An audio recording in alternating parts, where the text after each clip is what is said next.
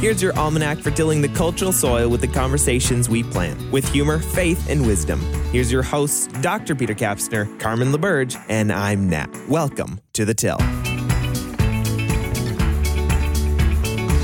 Hey, welcome back to The Till. I am in studio with Peter Kapsner and Nat Becker. Hello, gentlemen.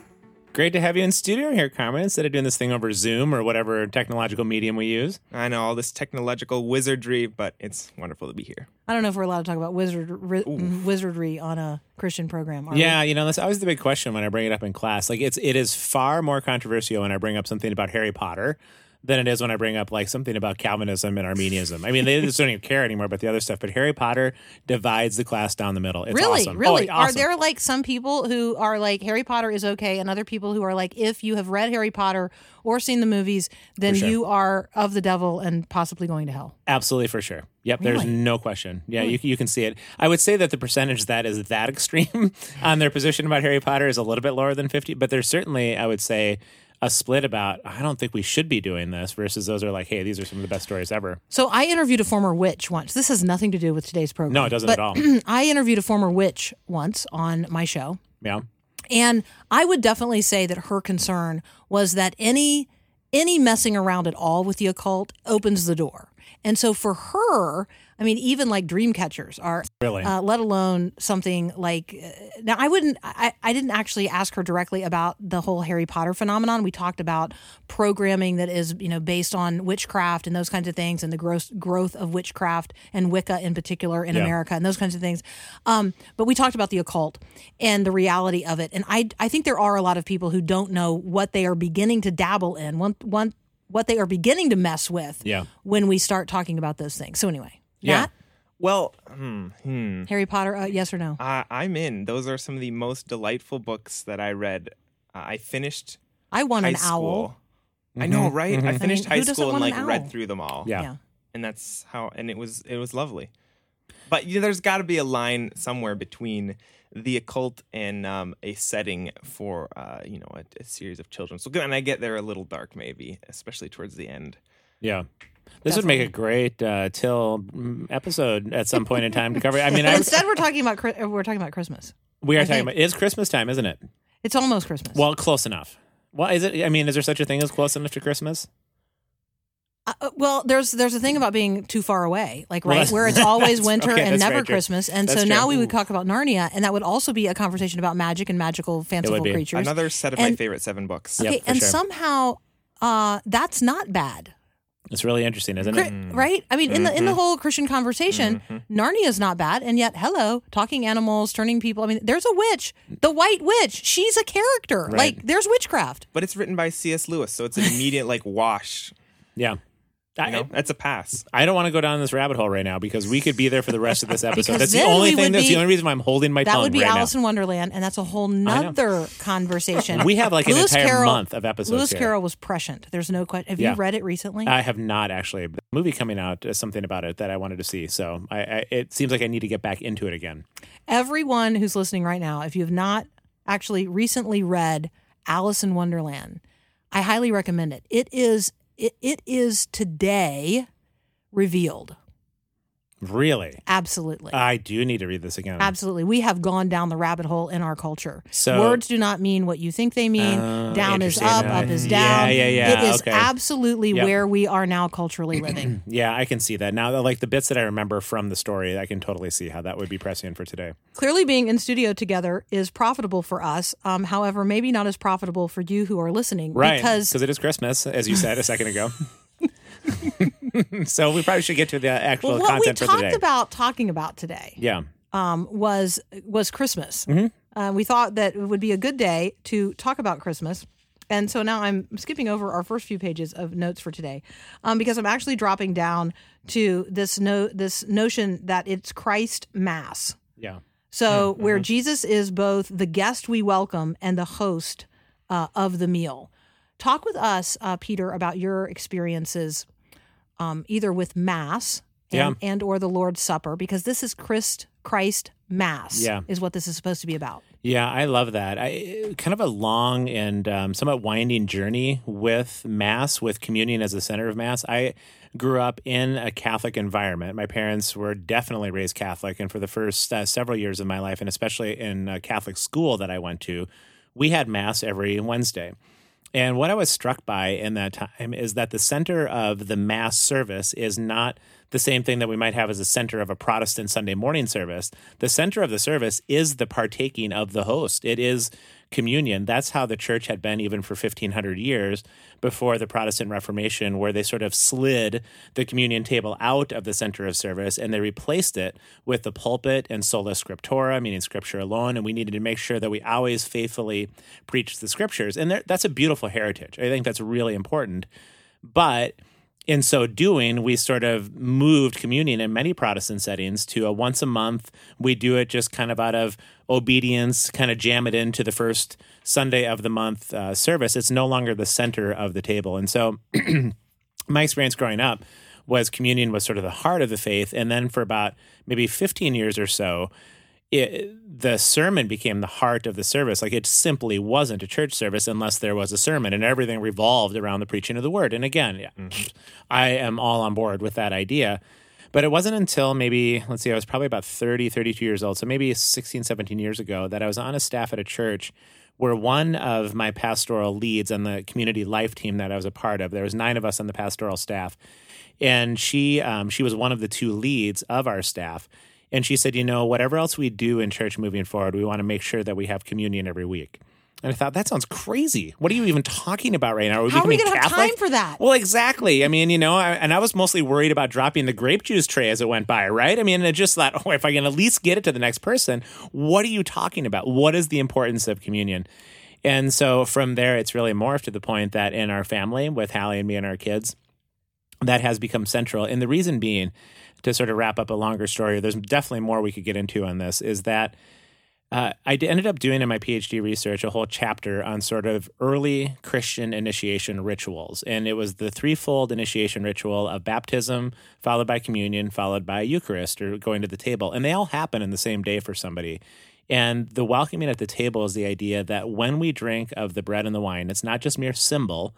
It's maybe not what it was for me in the Catholic Church growing up, where it actually turns into the body and blood of Christ. But when Jesus says, do this in remembrance of me, he's not saying, remember back to an event and somehow like stir yourself up to be grateful for the fact that I died on the cross. The Jewish concept of remembrance is the idea that all of the power that was present in the past is once again made possible within our present reality. So to remember is to call the power of the past into the present.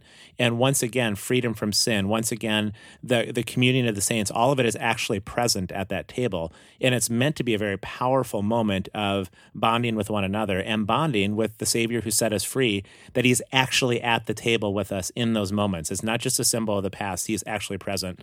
Once again, it's a powerful reality that I've experienced quite a bit over the last 10 years at the communion table. So now I'm going to ask you this question in just a moment, but there's a couple of things that Peter said that I just want to reflect on here. So when we use the word remember, I recall, maybe I should say it that way. I recall someone once saying that to remember in this particular context is to become a member again of the first experience.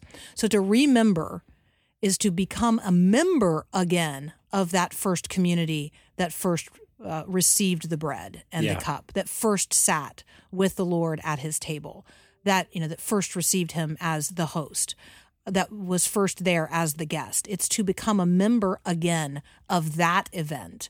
And then, I think it's also important just for us to acknowledge there is also this forward-looking aspect to the Christ Mass. There is a meal that we will one day share together in the kingdom of heaven. There is a seat saved for each one of us. Jesus is the host. The meal is prepared. I mean, that is so exciting, and I long to share it together with Christians from every time and place and every generation under heaven. And that is the membership that matters when we talk about the church. Absolutely. There are expressions of it here and now, and they're important and it's an essential part of our life. But the membership is about being a member of the body of Christ that is going to live, forever in his presence in fellowship with one another in the kingdom of heaven. Yeah. And so, Nat, Yeah, it's let's good. pivot to you. Just talk with us a little bit about your experiences of, we're going to use the word Mass, even though for those of us that have never been Catholic, that word is complex, but there is this celebration of the Lord's Supper or the Eucharist. Well, to start with, I grew up in a Catholic country predominantly back in Poland. And so, right, like I've been a handful of times to Mass, particularly around Christmas and stuff, because, sort of culturally there, you are Catholic if you are Polish, sort of is how it works. And it's interesting. It is different. We do at our current church celebrate or take communion more than once a month, which I thought was interesting. And it's the first time I'd ever seen this really happen. But I do resonate sort of with the idea of it bringing. I've always taken it as something that really brings a focal point to us all there. The congregation being there, it's like, okay, this is really sort of what our faith is brought around, and so in partaking this together as a community, it's something that ties us together. Now, I'm not really sure I understand it, but that's sort of It's the communion of the saints. It's literally what's happening. Exactly. It's the common communion. It's the common union that you're experiencing with other believers in that moment, and that Christ is being made known among you in the breaking of the bread. It's exactly the way it's supposed to happen.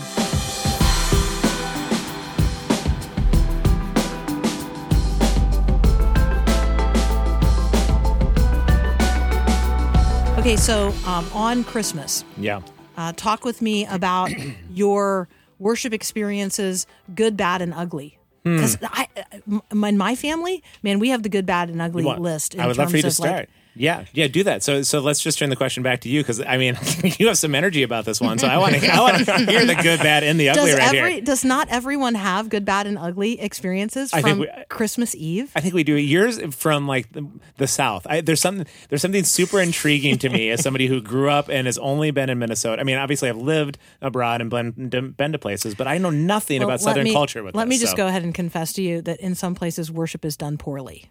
Is that true? And sometimes it's done the most poorly on what should be the most well done of days. The days when you're going public, right? So I mean, the culture is coming to church on Christmas and Easter. And this is, and when I was on pastoral staff, this is one of two opportunities, as you referenced, for Creasters, to get the Creasters. Totally. And Christmas so you couldn't and mess Christians. up on this deal. Yeah, you should not mess. These should. So you have to think that whatever resources a local congregation has, they are being expended on Christmas and Easter, right? Sure. And so the part of the story sort of begins in tragedy. My dad died when I was in high school. I remember that. And so, although going to worship together on Christmas Eve is always just this really, really high priority for my family, we were often not at home on Christmas Eve.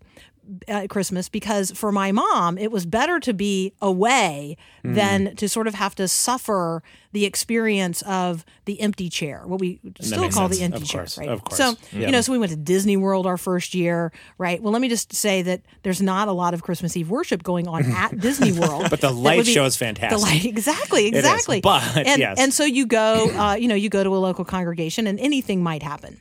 So over the subsequent years, we went to any number of churches on Christmas Eve, wherever we happened to be, and whatever church happened to be open at the hour that, we were driving through whatever little town it was, and hey, it's 11. Who's having a service? Okay, because my mom is so kind you of wanted to go to like the my mom is midnight. kind of the midnight, she really likes to do the late night thing. Yeah.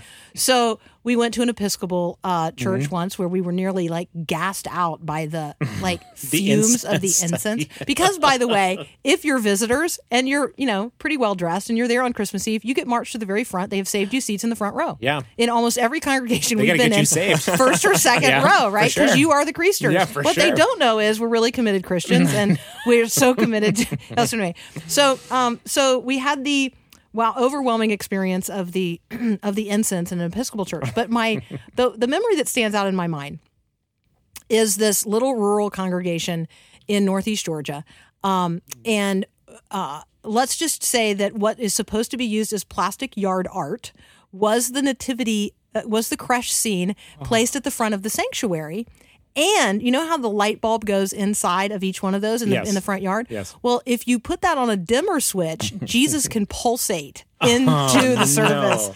He can, as the choir is singing badly, Jesus can pulsate into life as you raise and lower the dimmer switch on that light bulb. And what is happening? This can't be real. This is real. Okay, what is happening to the two of you was happening simultaneously to my sister and I, who are seated next to one another. And my poor mom is horrified because my sister and I were not laughing out loud, but we are laughing into our hands. And so the appearance. And you have a front row seat for this front thing? row. So pulsating Jesus is right in front of you? Pulsating Jesus is right in front of us. My And there's no gosh. hiding the fact that we are now laughing so hard we are rocking the pew. It's a pew that they have placed there. It's not actually attached to the floor. It's like an extra front row pew. And we have that whole thing rocking back and forth because we're laughing so hard. And anyway, that is the maybe most memorable Christ Mass That is as Christmas good as I've heard. service I have ever experienced. Nat, I have nothing that even comes close to something like that. Absolutely If I could nothing. rewind and attend that service and get back into some time machine, I would love to see that. I mean, you're talking like statuettes you buy off of eBay, right? You know, like little small plastic figurines kind of thing. Okay, they're not small. Oh, so they're like life size, Oh, and no. you put like so a pulsating light Jesus is big. Oh, you're kidding. You know, and he's in a manger, his little plastic manger. It's yard art. It's designed oh for the my yard. gosh, Is this not insane. a thing? Oh, totally. Yeah, okay. I have one in my yard. Yeah, thank you, Oh, Nat. Nat. Bail me out here. Yeah, so I mean, do it's you- not quite lifelike. It's like 1:2 scale. Yeah, but they're big, and I you know, put a they're light massive, bulb in yeah. it so that and it's if it lit was up. flashing, oh boy, you would notice. Right? Yeah. Right. I mean, I have nothing like that. My stories growing up revolved around the fact that I think my family didn't like the commercialization aspect. And so they sort of got out of Dodge. I think they also, my dad has 8 brothers and sisters, so a very large family. My mom has 4 sisters. And so the holidays get to be really complicated, I think, in terms of the number of people that you're seeing.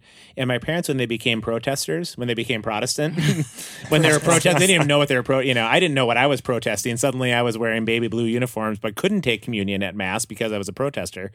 And when they did that, they kind of ended up the black sheep of the family, along with my dad's only sister, who also converted to Protestantism, which is really unfortunate. I mean, I think we forget, don't we, how serious the divide between Catholicism and Protestantism was? I mean, the original confirmation of the Protestants was to make sure your faith was secure against the hated Catholics and vice versa.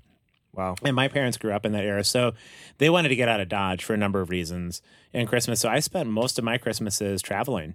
We just went to warm places. We went to the Virgin Islands one year. We went to San Diego, I think. We went to Florida on several Was there occasions. a particular celebration of the Virgin Mary in the Virgin Islands? Well, Does that have anything to do with No? I don't think so. I don't know why they're named as such. So I did not see anything down there. But we literally, we didn't have lights or a tree or presents or anything along those lines. So my mom is funny now. She's in her late 70s, and now she's all about Christmas. And we never had it growing up. So I'll have to ask her here during this holiday season. Yeah. When did you change from humbug? Because we used to call her Scrooge and humbug all the time around Christmas. When did you change from that to the posture that you currently have in terms of trees and stuff? So Was her concern that Christmas was not focused on Christ? I think that it was those two things. It was the commercialization piece, and it was the family dynamics were tricky. So those two things, I think, always caused potentially both a bit of pain and a bit of sort of cynicism around it. And without being sort of first generation believers in some ways, they maybe didn't have the background to know what to do in its place. And so they just sort of got out of Dodge in those moments. So we have certainly, as a family now, we celebrate really robustly. Hallie, my wife, comes from a very long line of Christmas tradition stuff, but nothing along the lines of what you're talking about. I think the one thing that I would say and add is that I love Christmas music. Just love it. And O Come All Ye Faithful makes me cry every time I hear it. And so does O Holy Night. And there's mixed points of view about whether you should listen to Christmas music during Advent or whether you I should do. wait until the Christ child is born and then listen in the next 12 days. Exactly. 12 And days is not enough time. That's where I fall. And so I've done both. And because I love Christmas music so much, I can't do it if it's November. But by the time we get into like the first week in December, I'm all in for the Christmas music. I've modified my stance. Okay. In like the last 5 minutes, or is this a new thing for No, you? within like the last 360 days. Oh, okay. Come first snow or the end of Thanksgiving is when it's appropriate to start playing Christmas music. So that ends up being early northern, here. That's a very northern, western, 100%. northern view of things. It's tied the to people in Australia Minneapolis. are allowed to listen to Christmas music before the first snow, Yeah. because otherwise they're gonna never hear it. Well, and I found surprisingly that the United Kingdom and Scotland does not actually celebrate Thanksgiving. Who knew, right? Right. Well, it's our holiday, isn't I it? know. And so I was in Scotland this last time for Thanksgiving, and they were playing Christmas music. And now I was confused because we hadn't celebrated, and we didn't celebrate Thanksgiving this year, but Christmas was in full swing late November in Scotland for sure. We should totally talk about some of the different practices Yes. around the world in terms of Christmas. And I would love to have the conversation about a little bit of a return to the conversation about keeping Christ at the center of it. Yeah. Because I think that that's a challenge for everyone. I think it is How too. do we keep Christ at the center of Christmas in a culture that has largely co-opted Christmas Mm-hmm. as a commercial holiday? Lots of people think they're celebrating Christmas. They're certainly not celebrating Christ. Right. And what does that look like for us as believers in this generation? Maybe we hold that conversation off for just a moment and wrap this portion of the conversation up. Maybe not with a neat, tidy bow, Sure. Right. but circling back around just briefly to the conversation about Mass. I do think that a conversation piece that each and every person listening could have with other people is the 3 letters at the end of the word Christmas. Like, what is it about Christmas that is still a Mass? What is the Christ Mass? And what does it mean to both be a guest of Christ and a host of those who might gather unto him in this season? Because we do both. We function in both ways now. And for our family, one of the things that we try to say out loud to one another, particularly when we're going to be in a public setting, is may Christ be made known to others in the way we break the bread. Yeah. And so at our holiday tables, this encouragement to break bread together in such a way, in such a spirit, that Christ would be made known to others. And I think what's really important about that, Carmen, too, you referenced the commercialization of Christmas, too. I think there's a subtlety that we can get into as well, is that this isn't also only just celebrating family. I mean, there can be some people say we don't want to do the whole commercialization thing. We just want to celebrate family. And yes, we do, but the family still needs to point to something bigger. And the family needs to point to Christ being at the center of that celebration. You know that you're listening to Till, but if you have any thoughts, we'd love to hear from you. Shoot us an email at thoughts@thetillpodcast.com, and we'll continue to give you farming illusions in context of Christianity and our culture today. Welcome back to The Till. We are having our special Christmas episode here today that is airing just before Christmas here with Carmen LaBerge and Nat Becker. I'm Peter Kapsner and glad to be part of this. Let's transition the conversation away from sort of the idea of Christmas and Mass at the center to even just some of the practical things. We were talking a little bit about songs before Christmas and whether we should listen beforehand or afterwards or any practice there in between. But I'd be curious, Nat, let's start with you actually. Are there any Christmas songs that you say, here's the deal. It's Christmas time. This is song A. I've got to be able to hear this song at some point in the lead up to Christmas. Is there one particular song that you just say, this is the one? This isn't a particularly holy song, but I wake up in the morning with my alarm clock set to the Charlie Brown Christmas theme. Oh, but when Linus steps out in that story and he reads from the Gospel of Mark, the Right? Christmas story, right, or Luke, whichever one it is. I mean, it is off the hook. But you're saying you wake up to the Peanuts theme song? Yeah. Well, not there. It's the Christmas rite. Dun, Right. dun, dun, dun. You Yeah. might need to find that and get that playing underpinning. What Carmen? Do you have actual Christmas? Yeah, I love that though. Nat, I mean, is there a Christmas song that you grew up So with? I have several. So when you said what sort of makes it Christmas for you, "O Holy Night," Yeah. is probably tops my list. But when I was thinking about having this conversation, there are some Christmas hymns that, for me, tell the story in the context of the hymn, and so I find them to be a real blessing. "Hark the Herald Angels Sing," Yeah, right. and then "Angels We Have Heard on High." Like both of those, for me, take me to the whole scene with the shepherds on the hill and that whole unfolding event. "Mary, Did You Know?" Yeah. For me is one of those more contemporary hymns, but asks a really provocative question about the experience that Mary had, and and certainly she knew what she knew, and she knew what the angel Gabriel told her, but there was much that she didn't know, and she pondered a lot throughout her life, right? Yeah. So those would be some that come to mind. But "O Come, Emmanuel" is for me the Advent song Yeah. that is this invitational one and capitalizes on the God with us reality. God is going to come and dwell with us. That is who Emmanuel is.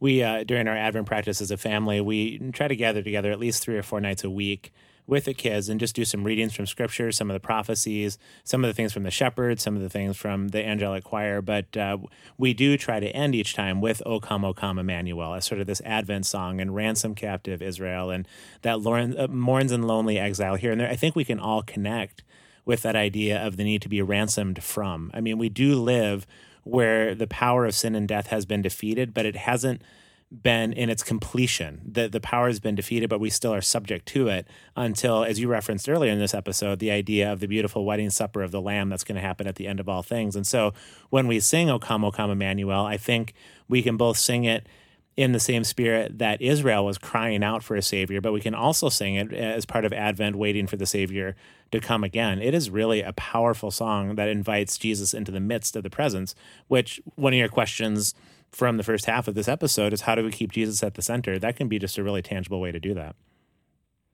So, Nat, did you know that the very first time that Handel's Messiah, which is often sung, I mean, Friedrich Handel, composed it as an Easter offering, but did you know that the very first time that it was shared on a stage in Dublin was as a benefit concert to ransom people who were in debtor's prison? That Really? is And fabulous. they raised the equivalent of, I was going to see if I could find the number here. They raised the equivalent of something like $180,000. And they set free hundreds of people in debtor's prison that night. That is I mean, When we talk about, I can't say I know it. this is really, I struggled with that one too. Ransom Captive Israel, right? Yes. You're right. Why is it so easy to sing and so hard to say? Exactly. And even harder to live? It is. But, when Jesus declares the year of Jubilee, when he says, when he sits down in the synagogue in Luke, the 4th chapter, and says that I've come to free the captives and recover your sight to the blind, and that the oppressed again would be free, and declare that now is the year of Jubilee, that at the end of every 50 years, Israel had a practice where they simply gave back whatever was owed to them to the people to whom they were in debt. And this beautiful year of Jubilee is really practiced in this idea of the ransoming kind of thing. And I didn't realize that the Handel's Messiah was part of that. The origin of that story was Isn't that so around cool? It is really That's cool. so beautiful. That was one of my favorite moments back when we still had choirs in churches. Okay, Is in the that- South, we still have choirs Oh, and so churches. well, so that it's is not really a past tense reality. Okay, In well, part of the see, world, I there's- need to just drive south. Yeah, I need to drive absolutely. south and Come experience south. blinking Absolutely. Jesuses and pulsating. We like pulsating we like the Jesus. concept of a pulsating. So, Jesus. but when the choir would stand up and sing Handel's Messiah, oh my gosh, it just reduced me to tears even as a child. And I know that was often at Easter, maybe for our church more than Christmas, but still, same idea. I think and Nat, do you have the Peanuts Christmas song called up yet? Have you found this thing? I don't know that I have the rights to play that. Oh, you don't. Oh, well, can you like can you hum hum it? it? Carmen and I are thinking along the same lines there. I've practiced your humming. We're coming back to you in just a minute here.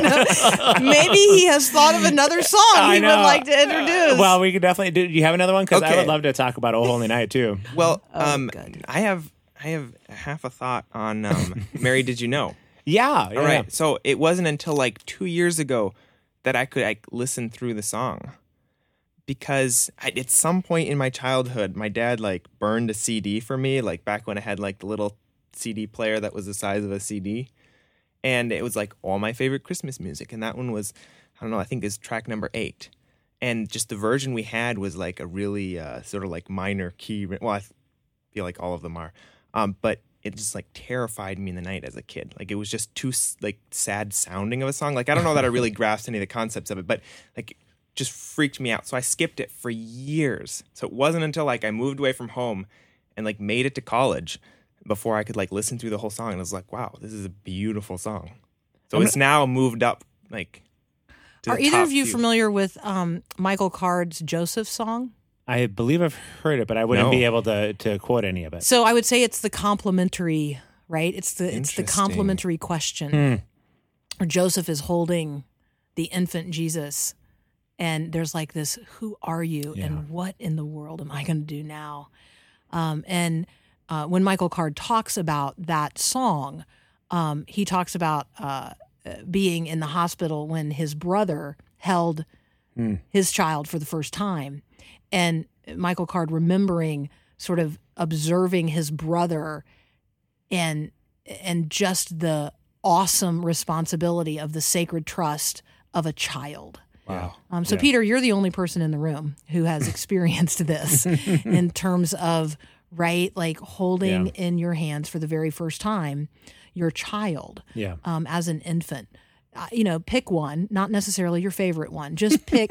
You don't have favorite children, Yes, you Carmen. do. Okay, that's right. They're all my favorite. Yeah, is right, what my thank you. husband has 6 kids, and he's like, they're all my favorite. Yeah, I'm yeah. like, mhm. Yeah, he's right. So talk about since they're all your favorite, just the experience that comes to mind when I describe, okay, holding that child in your hands for the very first time. Yeah, it's, and each one was different. And I think partially it was just simply because I was in different stages in life. I mean, having 5 kids over 12, 13 years, you experience it differently. And so I think as a father, there is some things about, gosh, what a sacred responsibility this is do I have what it takes to help raise this child? And what will it take? Because honestly, I don't have any idea. And no matter what they say about parent strategy books, it's mostly trial and error. Those only cover maybe 1 minute out of a 24-hour day as any tip in a book. And so there was that responsibility piece of it. I would say as I got older and had more kids, there was sort of just this, maybe that some of that had been resolved in me. I was like, no, I guess we can raise kids. It's tricky. It's hard.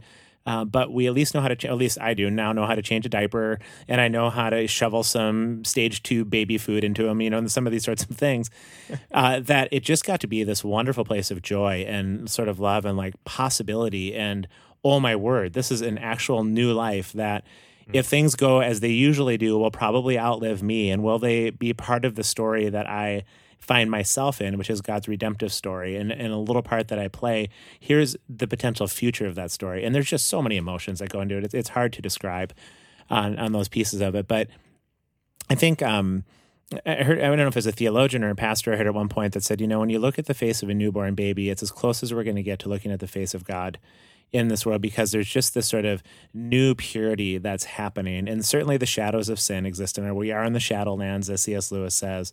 But there is something just about the bright-eyed reality of this little child coming out that is so, you get a little taste of the potential and the wonder for which we're meant in those moments like that. So it's quite an experience for sure.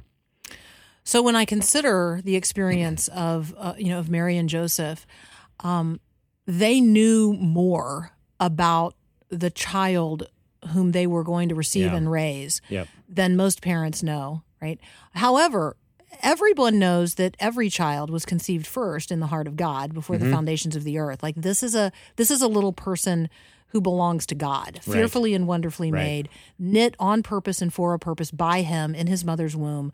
And in the story of Jesus, we get more right, than we get in the stories of a lot of us in terms of like somebody spoke a prophecy over you when Right. you were an infant, or Right. because for Mary and Joseph, we get not only the unique experience that each of them has with the angel Gabriel, Mary face to face, and Joseph in the context of a dream.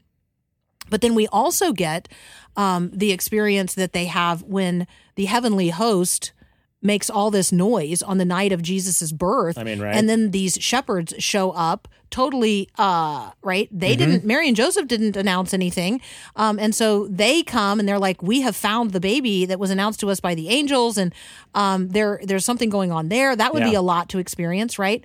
And then fast forward just a little bit in the story, and we have the presentation of Jesus in the temple, and we have Simeon Yeah.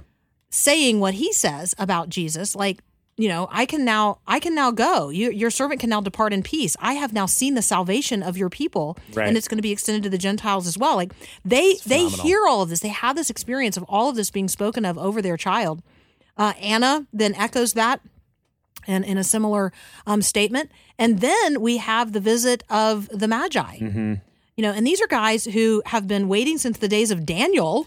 Which is phenomenal, right? That Daniel rose to be chief magi and therefore could move from generation to generation the tradition of reading the stars. I mean, that's something we just don't talk about in our biblical text. But yes, keep going. It's amazing when they show up. Right? So they show up, and Right. they are hearkening back hundreds of years at this point, Right. thousands of years, you know, from a context that was not Jewish. No, exactly. But they too are awaiting the Lord's Messiah, and Yeah. they believe, having followed the natal star, that this is the boy. Right. And so Mary and Joseph have this confirmation, probably, you know, some 12, 18 months on in the life of Jesus, and they bring them gifts that clearly provide for them in Egypt, and, Right. and clearly then, you know, Mary saves for years, because those are probably the spices that she uses in preparing his body. Like, right, there's a lot Well, going that's just, on there. I think that's something we don't talk about much is Gold, that frankincense, and myrrh. Exactly. Mhm. And that myrrh specifically is a spice used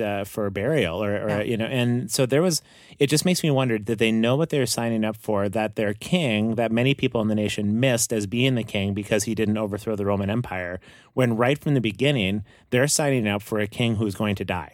And did they see the symbolism of that, right? Did they know that this is the kind of king he was going to be? When the angel says to Mary, you know, he's going to sit on the throne of his father David Right. forever, she is probably thinking earthly king. Of course. But the pondering that Mary does in her heart, you know, when Simeon says this sword is going to strike your own soul as well, she ponders it in her heart. When the wise men show up with gold and frankincense and myrrh, Yeah. you know, there's got to be some pondering there. Yeah, you would think that at the very least, like, what is happening here? Maybe this isn't about the idea of bringing gifts just for a savior.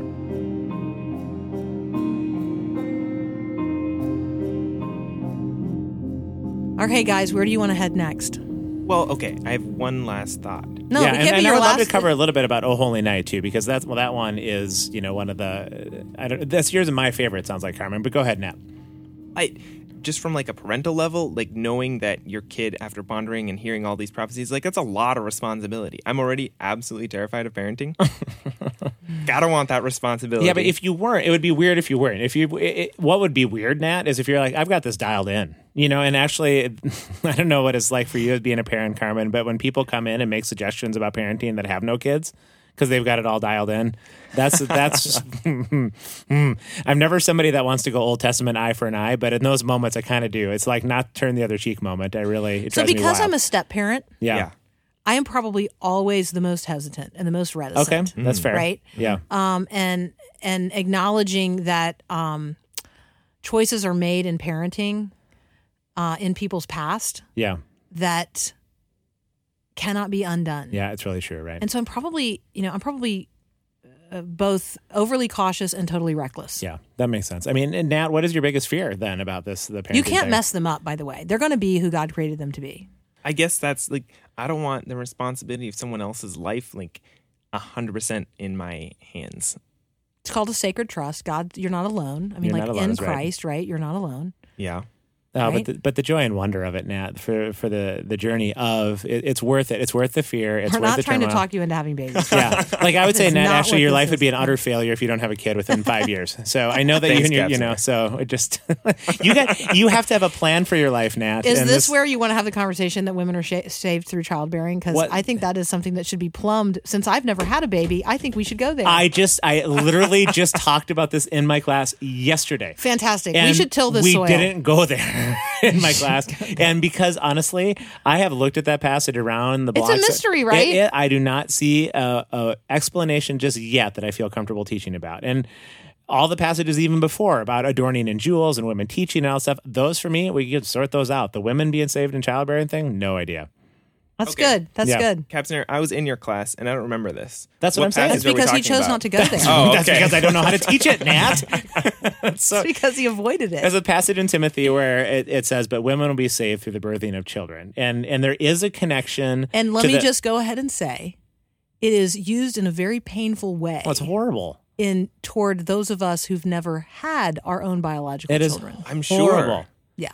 And the reality is that they're referencing creation in those moments, and so there's a clear tie-in to Eve being named as Eve because that means mother of the living. Right. And so Paul is referencing something back to creation and what is birthed through Eve that helps restore the realities of the fall of sin. It's not about women needing to have children in order to get into heaven. I'm sure that there are more than a few pastors that have preached some ridiculous thing along those lines, but this is a clear reference to something back in the garden with Eve, but I haven't been able to sort out all the pieces of it enough to teach it yet. But I'm pretty sure, Carmen, that you might still get into If heaven. I'm not going to heaven, Yeah, it's not because I would of say that. you That's where and I and were Nat are going going to now. hang for a bit in eternity. So yeah, let's just say that. Well, Back to Christmas hymns. yeah, so if we can just do "O Holy Night" and then maybe some of Absolutely. the Christmas characters even too. I think I don't know which lines for the song stand out for you, but I think what has been most meaningful for my own journey, especially getting older and realizing that heaven is probably, well, in fact, it certainly is closer than it was even just yesterday. Although we is- have discussed the possibility that you are the exemplar transhumanist. And Well, that's so- really true. That's all, That's you know really- what? Could we till that on another Yeah, episode? we definitely have Okay. to get into that. Yeah, Yeah, that's pretty. it's okay. I am the missing link between common humanity and what is coming, so that we know. But oh dear, the thrill of hope, a weary world rejoicing is. I don't know that I can sing that line without tears because, obviously one of the things people would tell me when I was growing up, as you get older, things stop working as well. You get tired, you get sore, like you just know, and you get weary. I mean, my body is already wearier than I want it to be, and I'm only 49. And so let's say I live to 90, if God gives me that kind of time, I can't imagine how weary my body is going to feel in those moments. And I have somebody very close to me right now going through chemotherapy and how weary this person is as they're fighting off sort of the mutation of the cells when things aren't working right anymore. And so when the thrill of hope comes right into the midst of that weariness of it's sort of the heart of the gospel for me is the idea that there is hope and there is future, that even though you die, yet you live. And so I know that the song is about a weary world that had been not hearing the voice of God for 400 years, and suddenly they do. In a thrill of hope, a weary world rejoices. But I think in a world that is broken, in a world that we'll never experience the fullness of the shalom that we want, that thrill of hope that comes from our future into our present, that's the sustainable hope in this journey. So that's the line of the song that drives me to tears. That hands down is my favorite line. And it's beautiful, and that's exactly what what we're looking for in a tired world. Yeah, and it's unique to the Christian witness, right? I mean, the idea that your future can crash, at least in part, into your present to pull you through the present towards your future is a very, very unique Right. premise in any world religion. And the idea that we get a deposit of our future inheritance in that hope is something that I think we just don't always understand at the heart of the gospel. So, Carmen, you referenced that this is a song you really enjoy, too. Are there other parts of it for you? No, I think you have hit upon the line. Hmm. Absolutely, the thrill of hope and this weary world rejoicing. Absolutely. As you were sharing just about your own experience of not only a growing weariness, but the recognition that there's more weariness yet to come, Yeah. right? Yep. So the renewal that we experience in the Christian life internally is not always reflected externally. Like I think the way Paul describes it is this outer, right? This tent that I'm living in, right, is wasting away. And yet the inner man is being renewed day by day. Yeah. I do hope that for myself. I do hope that as a disciple of Jesus Christ, there's a sweetness that grows over time. That even as the outer man is wasting away, the inner, this sweet relationship, this sweet fellowship that I'm cultivating with the Lord is actually going to grow more and more and more. It makes me particularly sad to see older people who have stopped growing in their faith. They got to a particular point. I don't know if the last time they really went to Sunday school was in high school, but they're not in the Word, and they're not rejoicing in their old age. They don't have a sweet fellowship with the Lord. I don't understand it. They're literally wasting time as they are wasting away. There may be nothing that grieves me quite as deeply as that, particularly as I sort of move into a stage of life where more and more of my friends are retiring. And they're retiring to what? Exactly. I mean, to what? Crossword puzzles and golf, that can't be. That just can't be. I mean, if we're going to retire to crossword puzzles, let us retire to the crossword puzzle of the world, I totally where agree. we bring the word of God to bear and the cross to bear on the puzzle that is our current cultural reality. I totally but agree. golf, no, probably not. Well, and I know we just have a short time, but it just calls to mind when my mentor passed away. There was very little left to look at from a physical standpoint, and yet as Hallie and I sat in the room with her those last couple of days, you could feel the beauty that was just waiting to escape. That inner person that had been being renewed day by day because she walked that journey out to the end.